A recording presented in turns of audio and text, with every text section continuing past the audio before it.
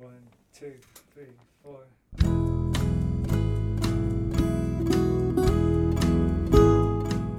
Hello, you're listening to the Skylight Books podcast series. We are a general interest independent bookstore located in the Los Feliz neighborhood of Los Angeles, California. This year, because of the coronavirus pandemic, we've had to close our store and cancel in-person events. But Skylight is your neighborhood bookstore, and we are finding ways to create community even while we're far apart. In the coming weeks, we'll be putting out lots of new audio content to help you discover new books, connect with authors, and check in with your favorite booksellers.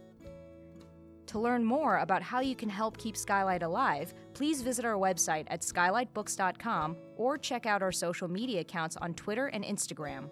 You can subscribe to the podcast on Podbean, iTunes, and Spotify. Thank you for listening and enjoy.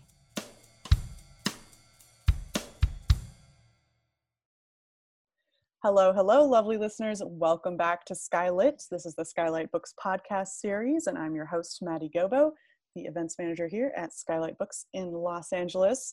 On the day that we are recording this, the store is closed. We have had our second sort of COVID scare. Staffer tested positive. They don't have symptoms. Everybody is getting tested and quarantining. So we are closed for in-store browsing for the next 2 weeks. We're reopening hopefully on February 10th. But yeah, I bring this up, I know this podcast, you may be listening to this many days in the future when everything seems normal again, but I just wanted to kind of give you a sense of where we are in time and what we're dealing with as booksellers on the ground, because it's scary out there. And, one of the good things about my job is that I mostly get to work from home and I get to talk to authors from the safety of my bedroom. And I'm very excited today to be talking to Katie DiSabato about her new book, You Up. I'm going to tell you a little bit more about that, but reflecting on what a weird year it's been, all of the things we've been through together as a staff. And I just want to thank you guys for listening and being there for us, and keeping us buoyant through all of this. So thank you. All right. So today we are talking about the new novel, You Up, which is the follow-up to Katie DiSabato's smart debut, The Ghost Network, which had a great cover you may have seen, a bit of an Illuminati vibe. So You Up creates a vivid portrait of a young woman investigating her best friend's disappearance while navigating codependent friendships, toxic exes, and witchy rituals. So over a frantic weekend, the main character, Eve, is investigating the disappearance of her friend Ezra, scouring social media for clues while drowning her anger and anxiety in drinks, drugs, and spiritual cleansing.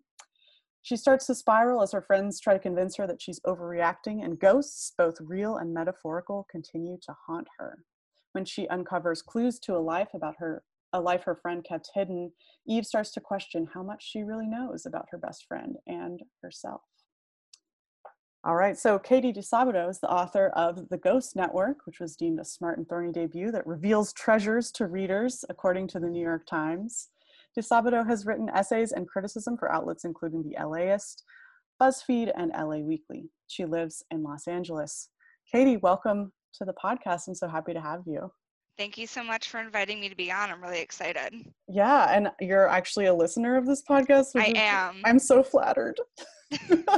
It's great. I love to hear authors talk about their books. And so it's really, it's like, I feel like first time listener, long time caller vibes right now.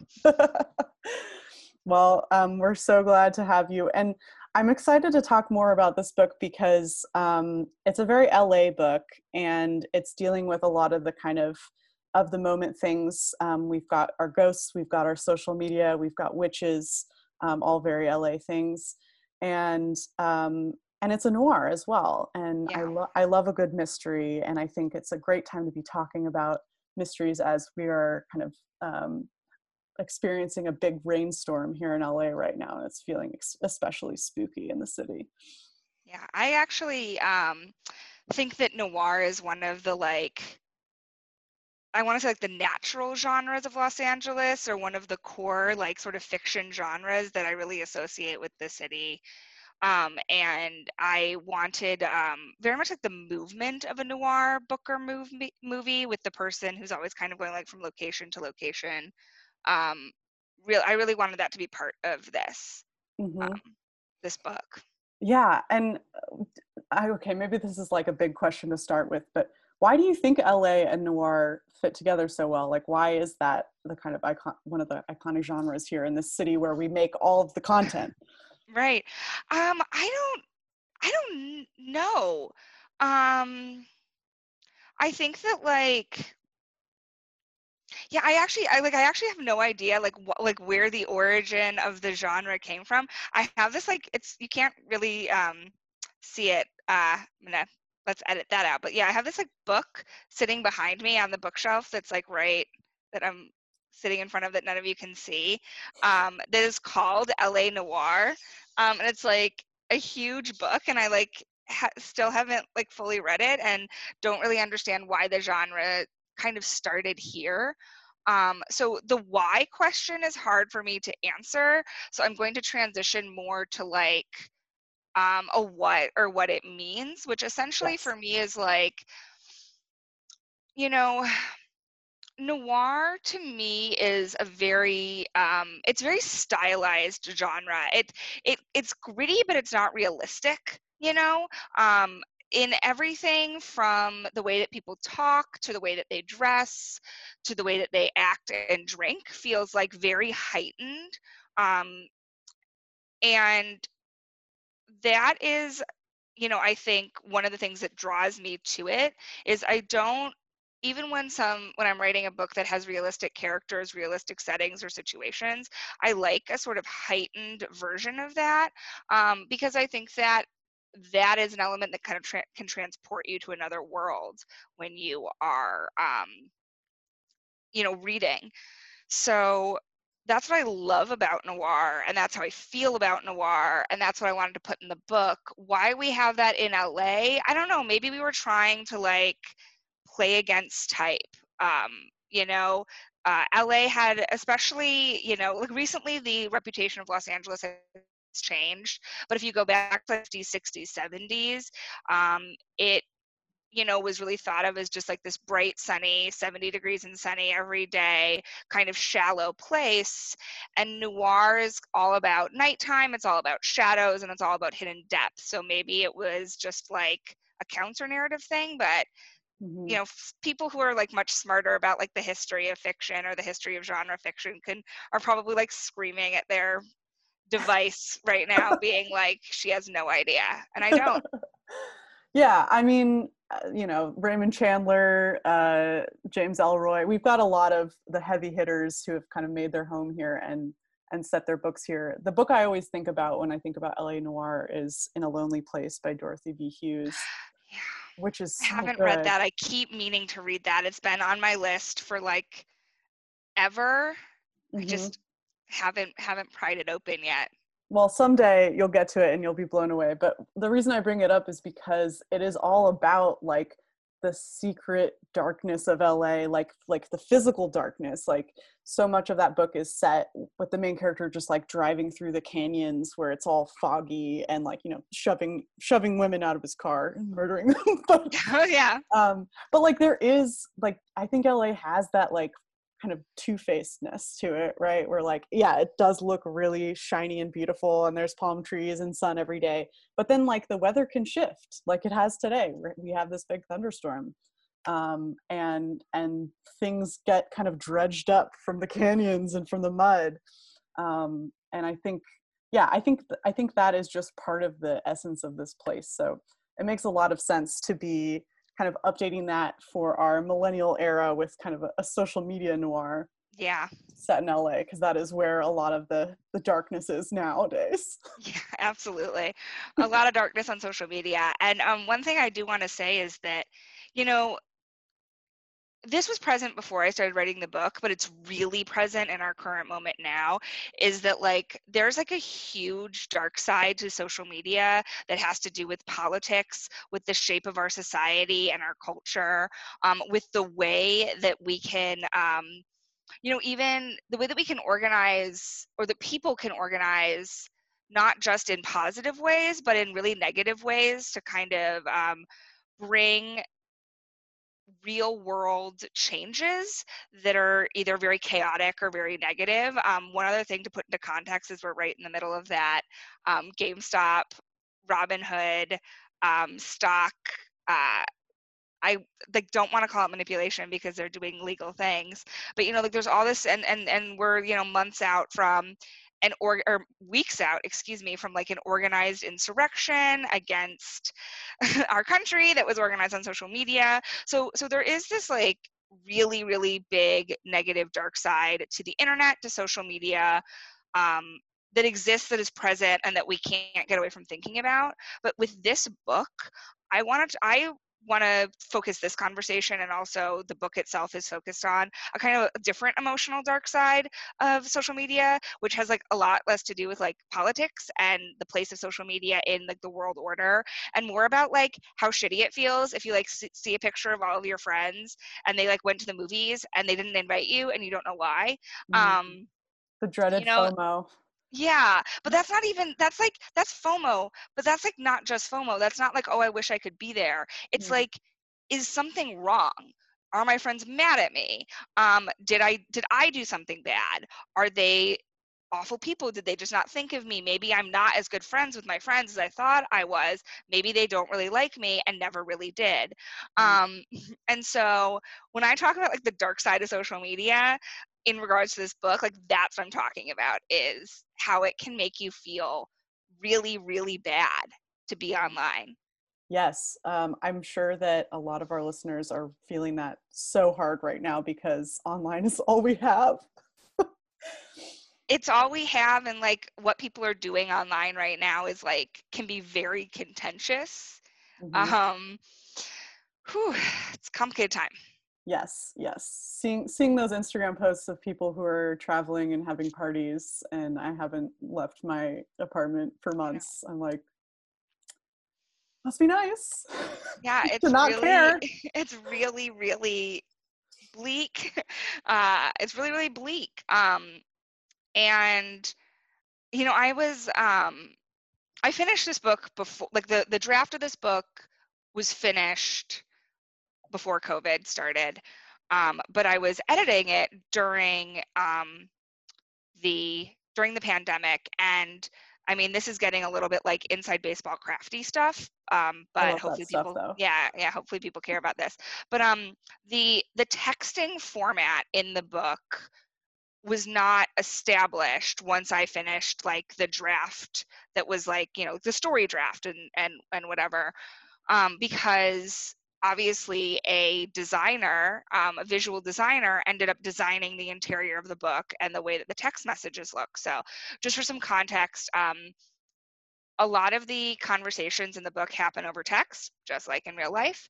And they are visually represented on the page. It's kind of like the original idea was that you were sort of holding the main character's phone and could see all of her texts that were going on there, our narrator Eve.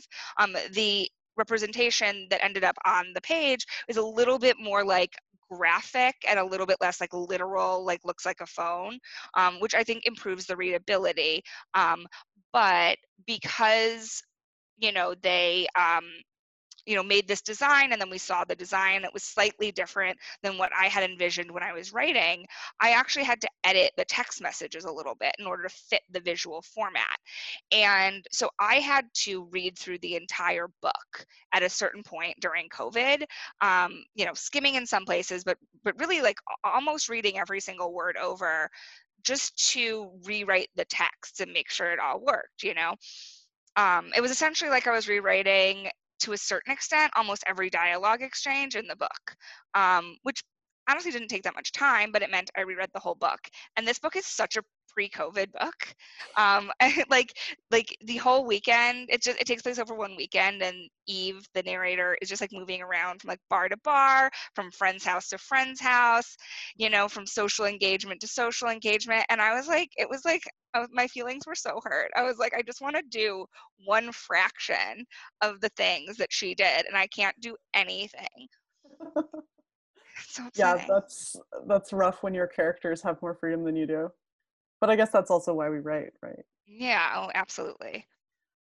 So let's go back to the beginning, pre-pandemic. How did you come to this story? I wanted to ask this, for my own reasons, but also because in the marketing for this book, it's connected explicitly to your first book. But I wanted to Yeah. know like how connected it is to your first book and how much it's kind of its own thing. Well, I mean, in a like literal sense of like, is this a sequel? Are there the same characters? Is it the same world? Um, no, it's not connected in that capacity. It's its own, book. But I'm still interested in the same things I'm interested in as like a person, as a writer. And so both of the books, sort of the inciting incident is somebody disappearing, somebody else looking for that person. And they're both kind of like what I would consider like a weird mystery. It doesn't really follow the exact beats of a thriller, but there is a sense of like, this thing happened and we don't know why. And so I think that they're sort of like very spiritually aligned. I do think that like if you like one of the books, you'll like the other, even though the writing style is really different in them. Um, but I think that they kind of cover sort of like a similar like vibe space, if that makes sense. Was there another part to that question? I'm forgetting. Yeah, well, just like what was kind of the seed of this book, or what kind Right. of was the inspiration for it?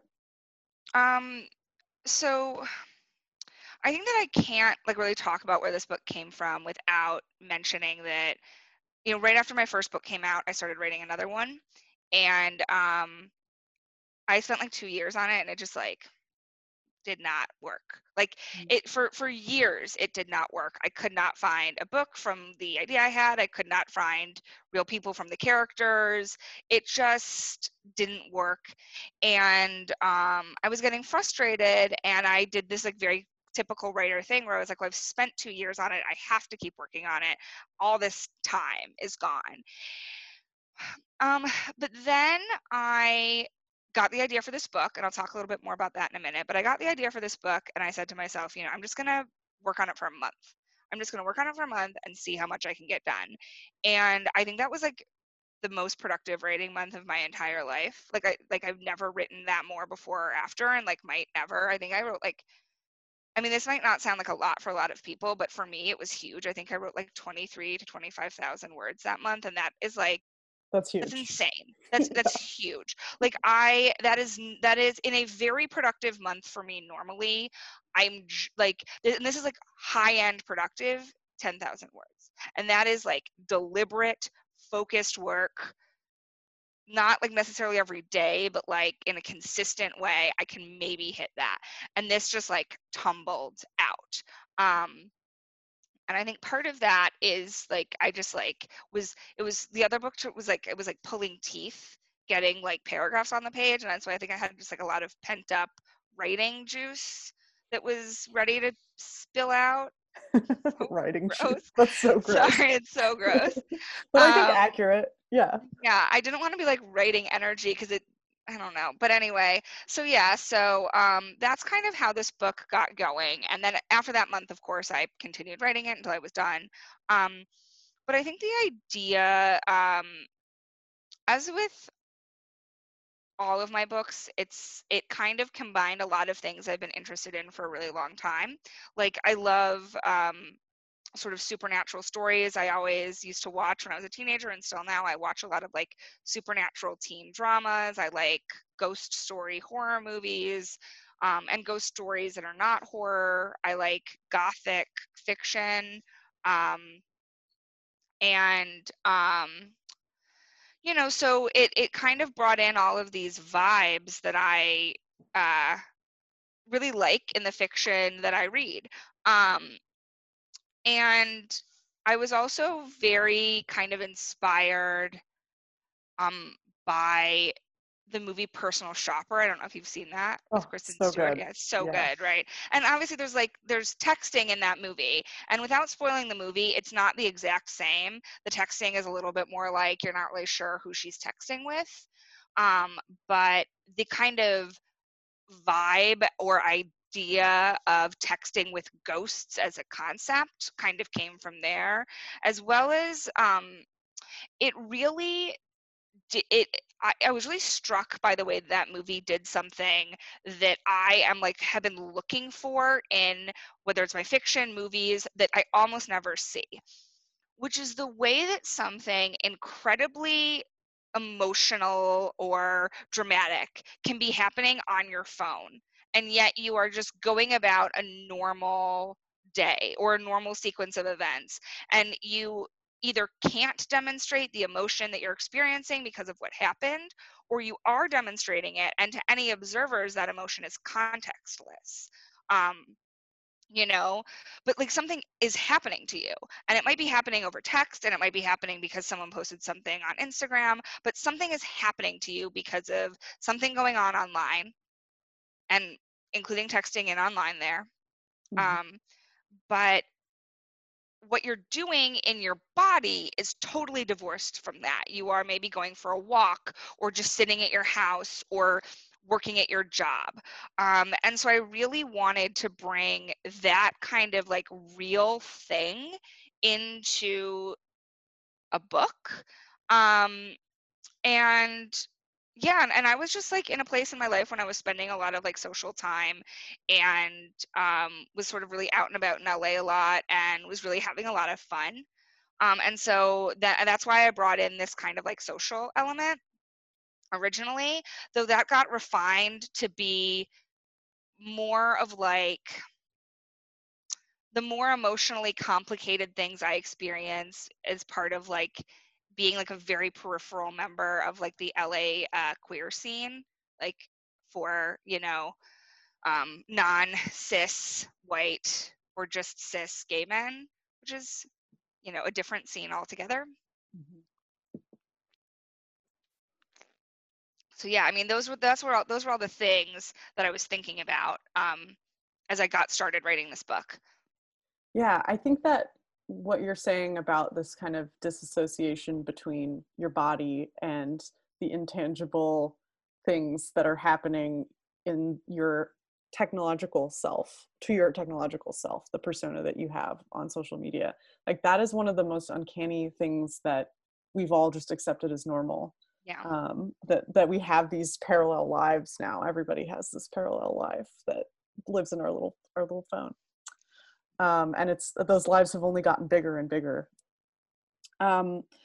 So I wanted to ask, I'm trying to think of how to transition this, I guess, going Hard back, transition. going back to dissociation.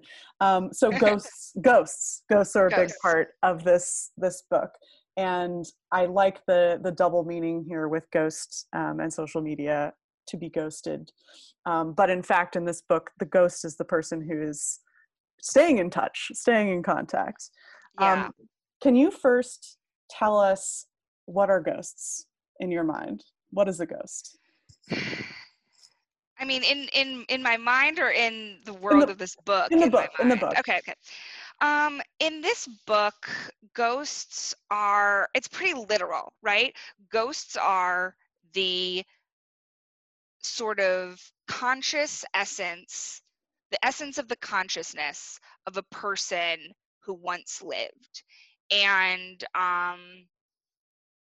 yeah, they are generally, their corporeal form tends to be pretty slippery. Like sometimes they're very corporeal, sometimes they're not, and sometimes that form can transform into something more monstrous.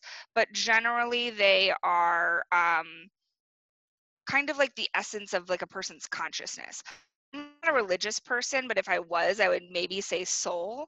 But like that's not how I think of it. I think of it as like, the body is dead, but the consciousness lives on. But it is not unaltered by the event of having died. Do you mind if I read a little excerpt that I think No, where you address this? go for it. All right, so I really like this quote. Ghosts are creatures constantly in that mid-transformation state, They're non-corporeal bodies, sometimes half-formed mist, sometimes a fully defined body. Sometimes that body is contorted and growling and almost fully a beast. So this is an excerpt from the book. And I think I really like your emphasis on this kind of in-betweenness, that ghosts aren't just like they've crossed over and then they're coming back to say hello. It's like, no, they're stuck in between, and what you're getting are these flashes of static coming through that are somewhat resemble who they used to be, or maybe something different. It's just very eerie and good and creepy. Yeah. I'm glad. Yeah, I tried to make them as scary as you can on the page. Yeah, they're scary. I'll warn our readers. So can you make the connection then between this version of Ghost and the kind of the ghost that's appearing to Eva via text message?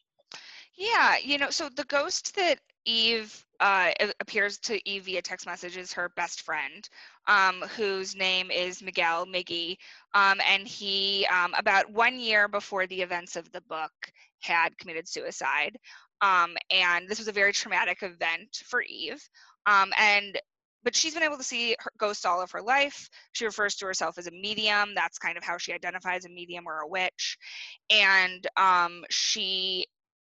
so when her friend, who in life, they texted a lot, when he died, pretty soon thereafter, with like a couple of days later, he starts texting her again, and so most of the ghosts that Eve encounters in the book are people that she doesn't know. She's encountering some like sort of physical manifestation of a ghost, whereas Miggy is really just a conversation partner, and somebody who is a sounding board for her, but also somebody that kind of gives her tough love when she needs it. She does not always accept this, and so she is kind of able to continue to be attached to this person, to not let go of this person that to everybody else in her life has died, and they have or well, almost everybody, and they have spent the past year, all of their friends, working through their grief, but also moving past this event. And obviously, when a person passes, they stay with you. You never fully are like, oh, I don't care anymore and I forget, but you process your grief,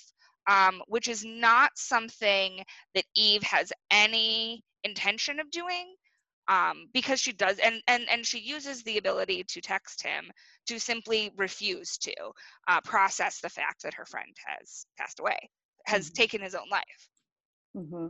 Yeah, and I think that ties in really well with the kind of social media landscape we're in now, where if somebody dies, their social accounts still live on, they're still there. And even like in a less extreme sense, like if you have a friend breakup, their social accounts are still there. You'll still see them pop up every now and again, even though you're trying to get over it and get past it. The internet doesn't let you forget. It doesn't let you move on in the way that humans have done for millennia. Like that content is still out there floating around. Those personalities are still out there floating around, always ready to pop up when we least expect them.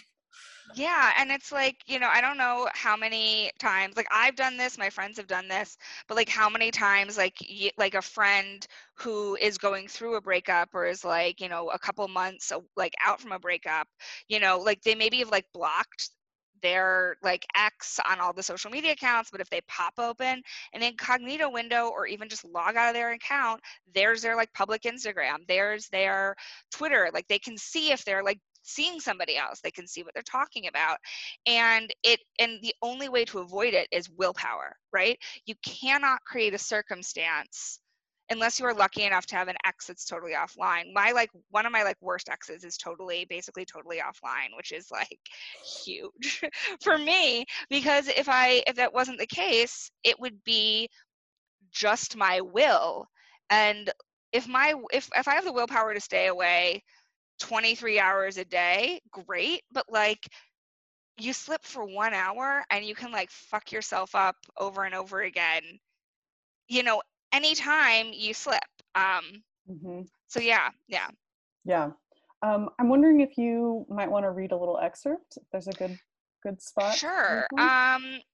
I wonder what I should read from this. Because now that we've been talking about the ghosts, I feel like I should pull up something that's ghost-like. This is the part you will have to edit out. I got you. I'm taking notes. I'm gonna see if I can find. I think I know what I want to read from, but I just have to find it. Okay.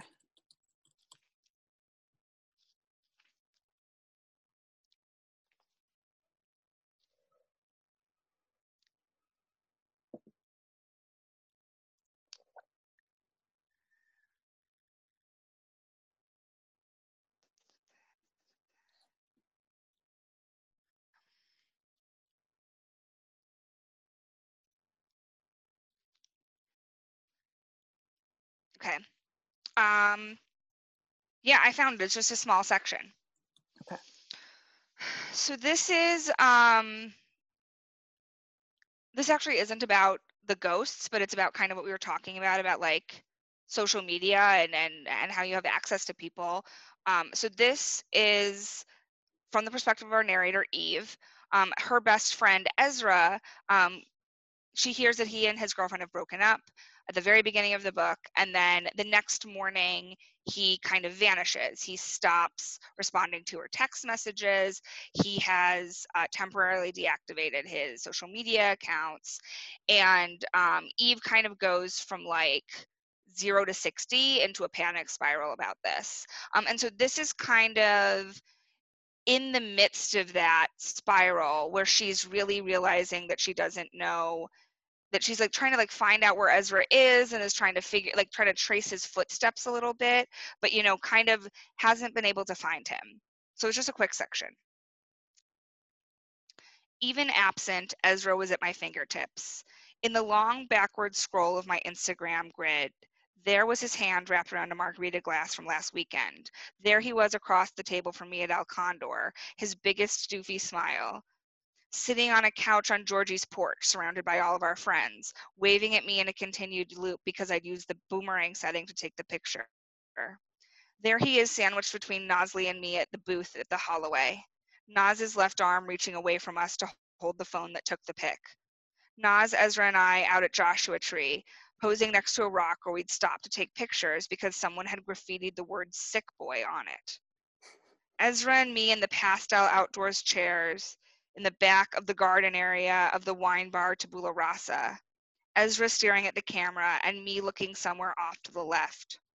Ezra's arms outstretched under a big pink sunset. Ezra in a bar with Nosley, her face scrunched up, and him sticking his tongue out. Ezra sitting on Lydia's floor mid-conversation.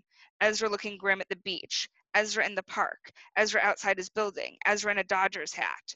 The quicker I scroll, the more he blurs into unrecognizability until he has nothing but shapes and colors. At the bottom of the scroll, there is a picture of me, Ezra, and Miggy. They have their arms around me, and we all look happy. Oof. Yeah, the volume of content is Yeah. just overwhelming there. Thank you for reading that. You're welcome. So I want to talk a little bit more about the kind of importance of this friend group and the social scene that they're in, that you're kind of breaking down in that excerpt. So you mentioned at the top of this episode that this was you were kind of writing this as you were experiencing and enjoying the LA queer community. What do you see as what did you take away from your real life experiences and put into this book? And what's like the most kind of like LA sort of social stuff going on in here? Oh boy. Well, I should say that I also took experiences from, just like my actual close friends who are like a mix of people, some of whom are queer, some of whom are straight. So it's not just queer scene stuff, but I guess I would say that I'm a person who is both attracted to the scene and hear my cats running around. But yeah, so I mean that's very queer scene vibes, is to have my cats running around anyway. But yeah, I'm a person that's like I'm a person that likes to go out and likes to spend time socially, and so I'm attracted to any kind of like scene of my people, but I also am, intimidated and afraid of the scene. I'm also, like I'm not like a core scenester person, and I'm more of a bar person than like a club person. And a lot of the like queer scene for women or female identified people, or essentially just like any queer scene that's like not the cis het vibes male West Hollywood scene. And sorry that I called them het vibes, but like that's kind of how I feel about it. I mean, Um, I live in West Hollywood, like right in the middle of Boys Town, so I know what you're talking about.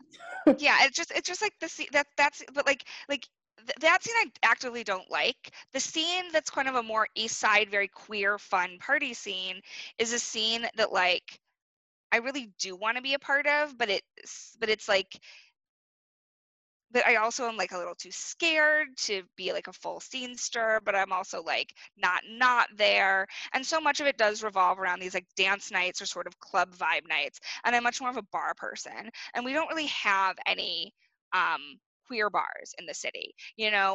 Bars that cater to people who aren't gay men are like don't exist really. We have nights, but not like a full-on lesbian bar or a full-on queer bar.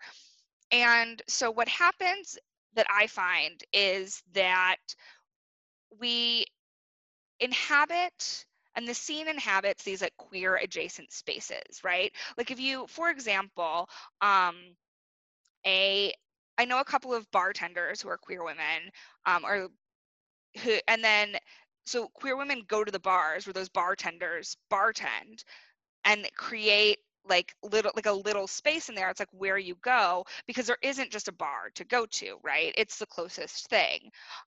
Or if somebody is, like is a promoter that does one of the queer parties and also works at a different space, then that kind of gets folded in and becomes part of the queer space as well. So none of the bars that she goes to are like gay bars in the book. There are gay bars that on the east side that I sometimes go to, but like I very consciously left them out of this book. Like the Eagle's not there, Akbar is not there. What's that one called? Fault Line. That's not in there.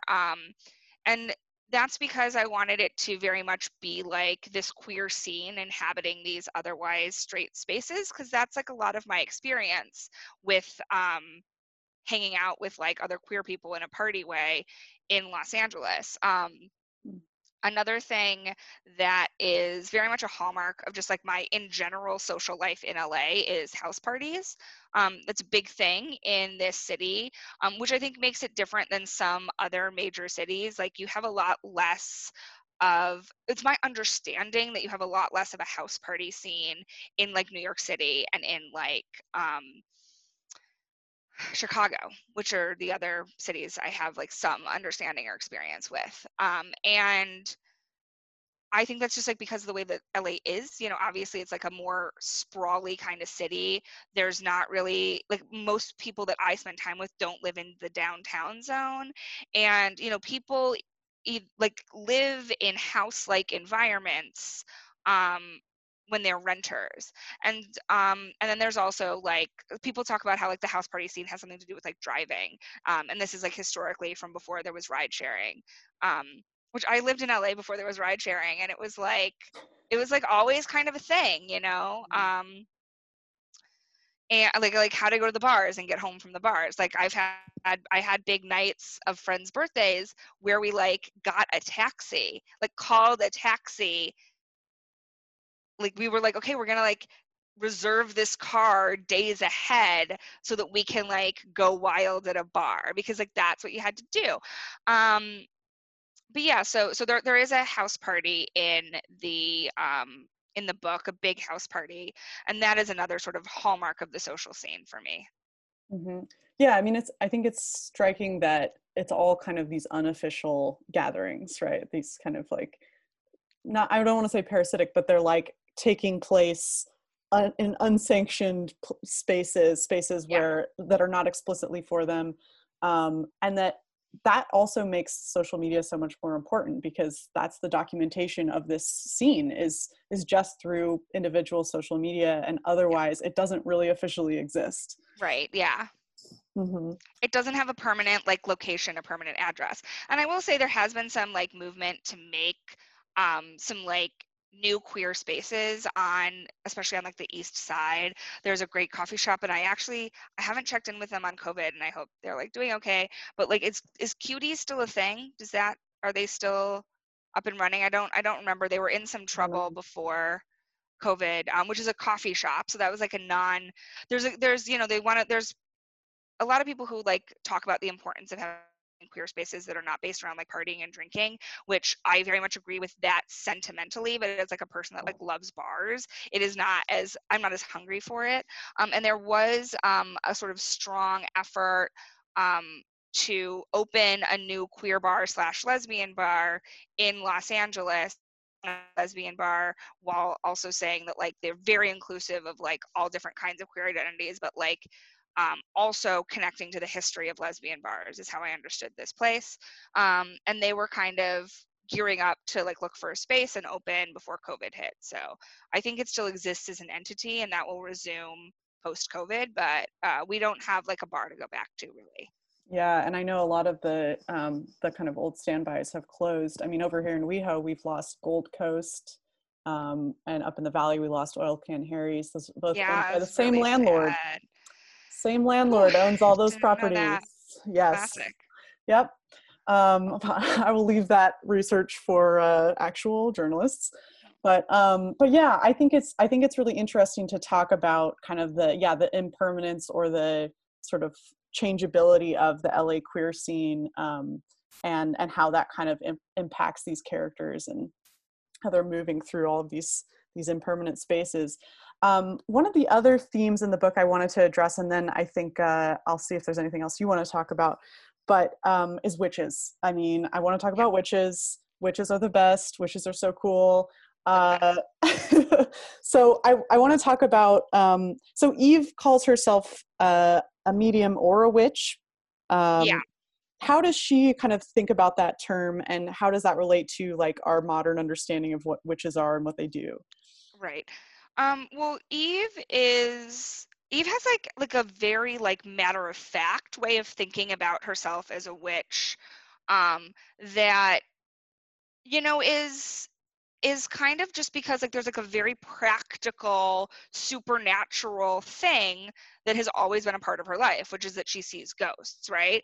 So there's not really a woo-woo element to it for her historically from like childhood. I think that she's really kind of gotten into a kind of like witchy scene in Los Angeles and like likes it there and has fun, is sometimes skeptical, but like her understanding of herself is very matter of fact. She's like, I see ghosts, can communicate with them, can work on doing exorcisms, I can learn to hone this craft.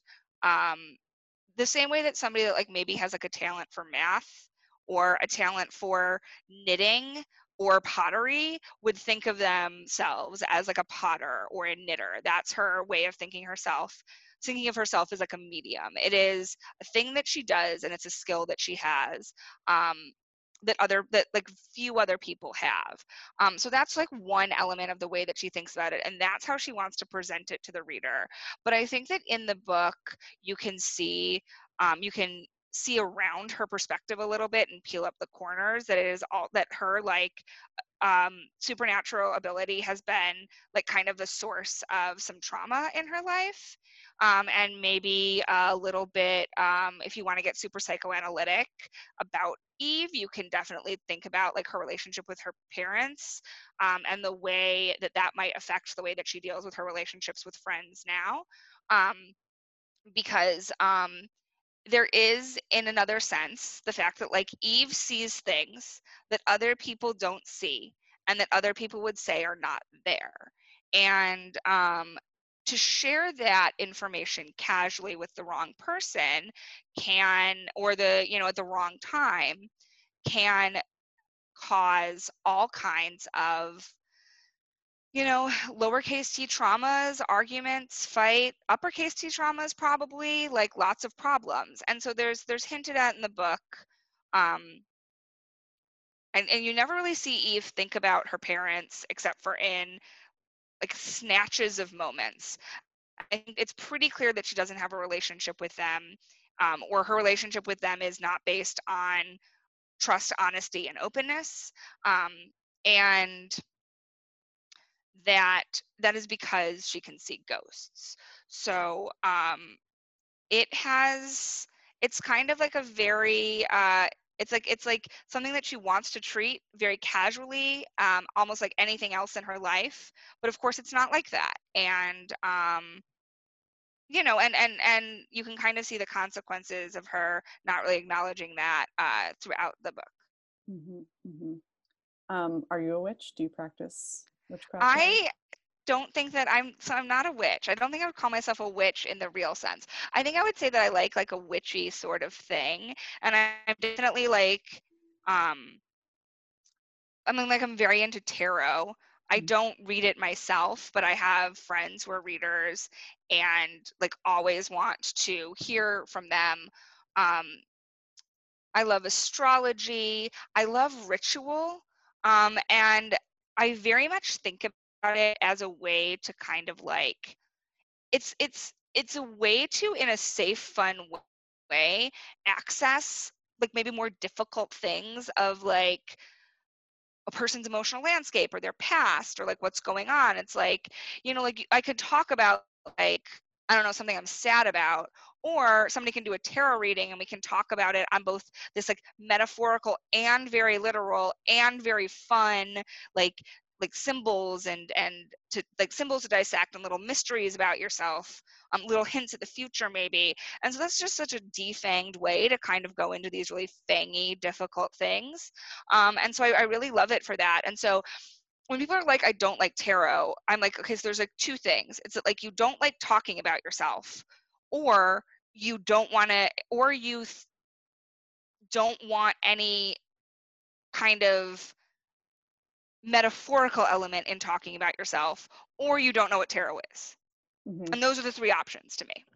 Yeah, I agree. I think tarot is a really useful creative tool. I've used it for working on projects and figuring out which direction to go. And it's also just so good for processing in a way that doesn't feel like work. Exactly. It feels fun, and it feels like making art, like interpreting these symbols. It's great. All right. So do you want to read one more excerpt and then maybe we'll have a final question? Sure. Yeah. I think that I will. What is it? I'm trying to figure out what excerpt to read. Okay. I will. What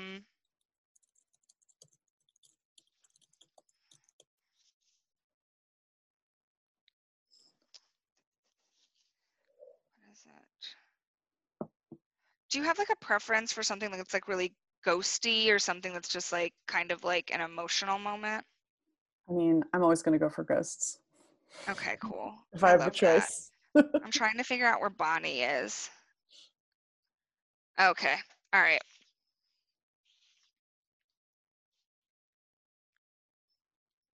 Okay.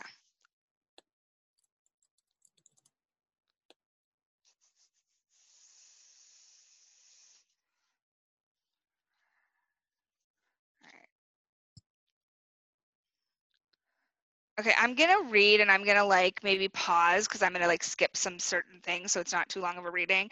But I'm gonna read from a section here. Okay, so starting. So this section also kind of comes from when Eve is in her original kind of big panic spiral about what is going on with Ezra. And so she breaks into his house, or like knows where he keeps his keys, so goes into his apartment, which obviously is a violation. But she doesn't think of it that way. And she is looking for any clues as to where he might be. And At this point, she's thinking of Ezra as in trouble. And that is her framework right now, is that like something bad is happening and that nobody else is taking it seriously. So here she is in Ezra's apartment. And I will read to you from the section a little bit. Ezra's slender silver laptop was sitting open on his desk, magnetically drawing me in. I fit easily into the grooves of his desk chair. Flakes of his skin and stray eyebrows hair clung to his unclean keyboard. I, of course, know all of Ezra's passwords. Online, I checked his Gmail first. His inbox was clogged with an annoying wave of pointless emails. Newsletters from a dozen or so companies that Ezra had once purchased something from online. Urgent calls for donations from the Democratic Socialists of America, one from our senator's re-election campaign, one from a political action group that was either doing something good in Mexico or at the Mexico border, a notice from Bank of America that his monthly statement was available. I was tempted to delete all of them to save him the chore. Once he turned up, he might not even notice anyone had done this for him. Do we even recognize the absence of our usual digital trash? I decided not to answer that particular question now. No new emails of substance. I opened a search tab and typed "Find my iPhone" into Google. I typed in his Google ID and the alternate password he used to protect his Apple account. Once I logged in, I clicked onto the All Devices drop-down menu at the top of the page and saw the iPhone image that represented Ezra's own phone. In little gray letters, it was designated offline. I felt Lotus, Ezra's cat, rub against my ankle before I heard her claws in the wood. "I'm going to find your dad," I told her, closing his laptop and reaching down between her ears. She wouldn't tolerate the touch. She sprinted away, over her windowsill and out into the garden.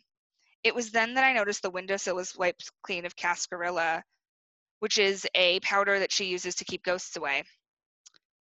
And I felt a spirit gathering, the kind of spirit that liked to cut me off from the outside world. Fucking Bonnie.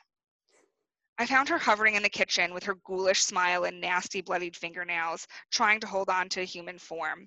"Sup, Bonnie," I said.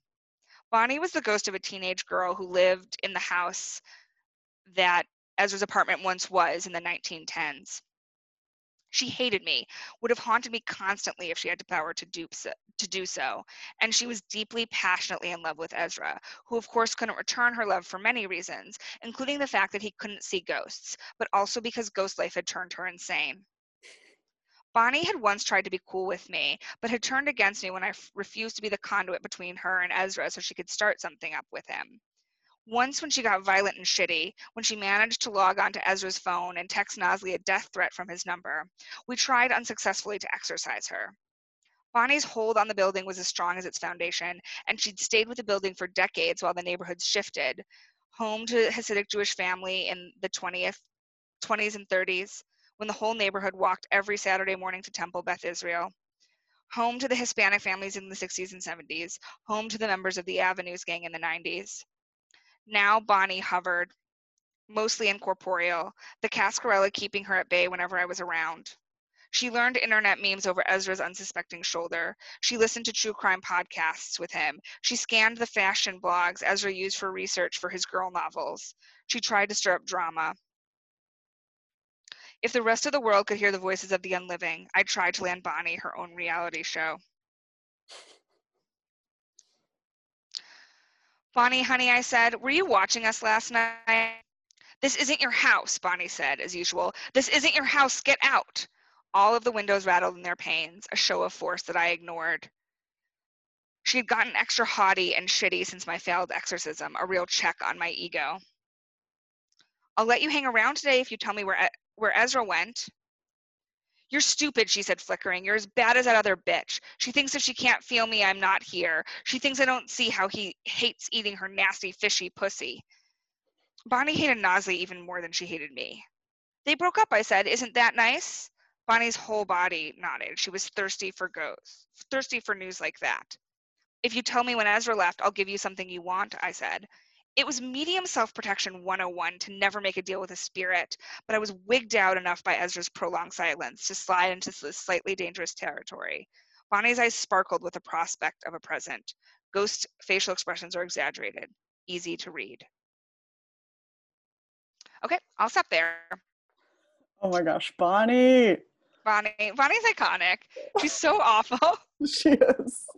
I would totally watch her reality show though. Oh yeah, she'd be so great. Just a mess.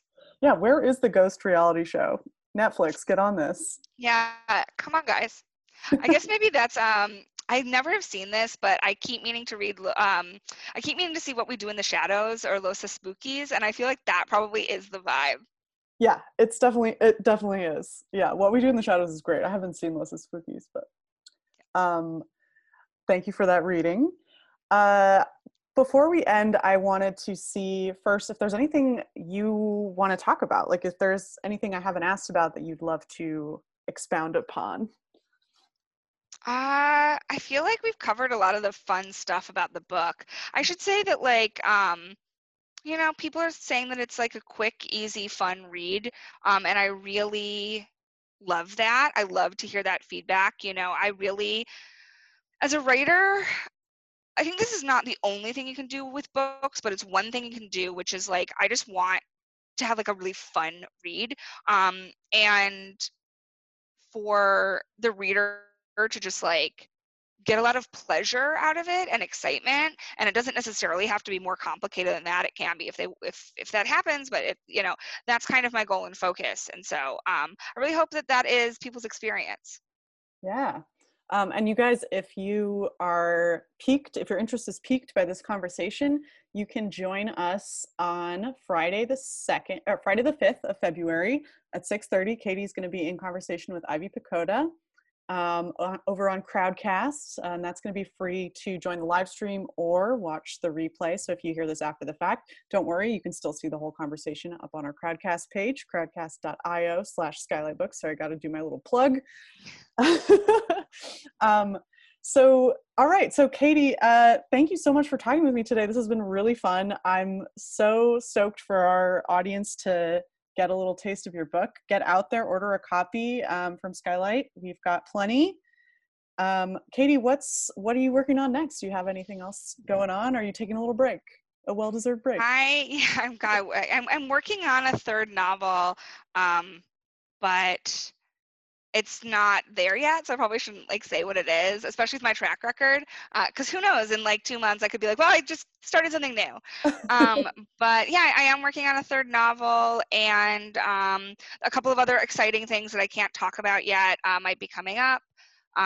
But if you follow me on Twitter at Katie Alert, then you can hear all about them as they happen. All right, you guys, get over there, follow Katie. Try to stay away from ghosts if you can, but you know, sometimes you can't.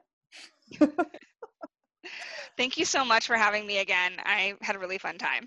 Yeah, me too. All right. Well, thank you all for listening. Again, the book is You Up by Katie DiSabato, and she's going to be appearing on our Crowdcast in just a few days. So we hope to see you there.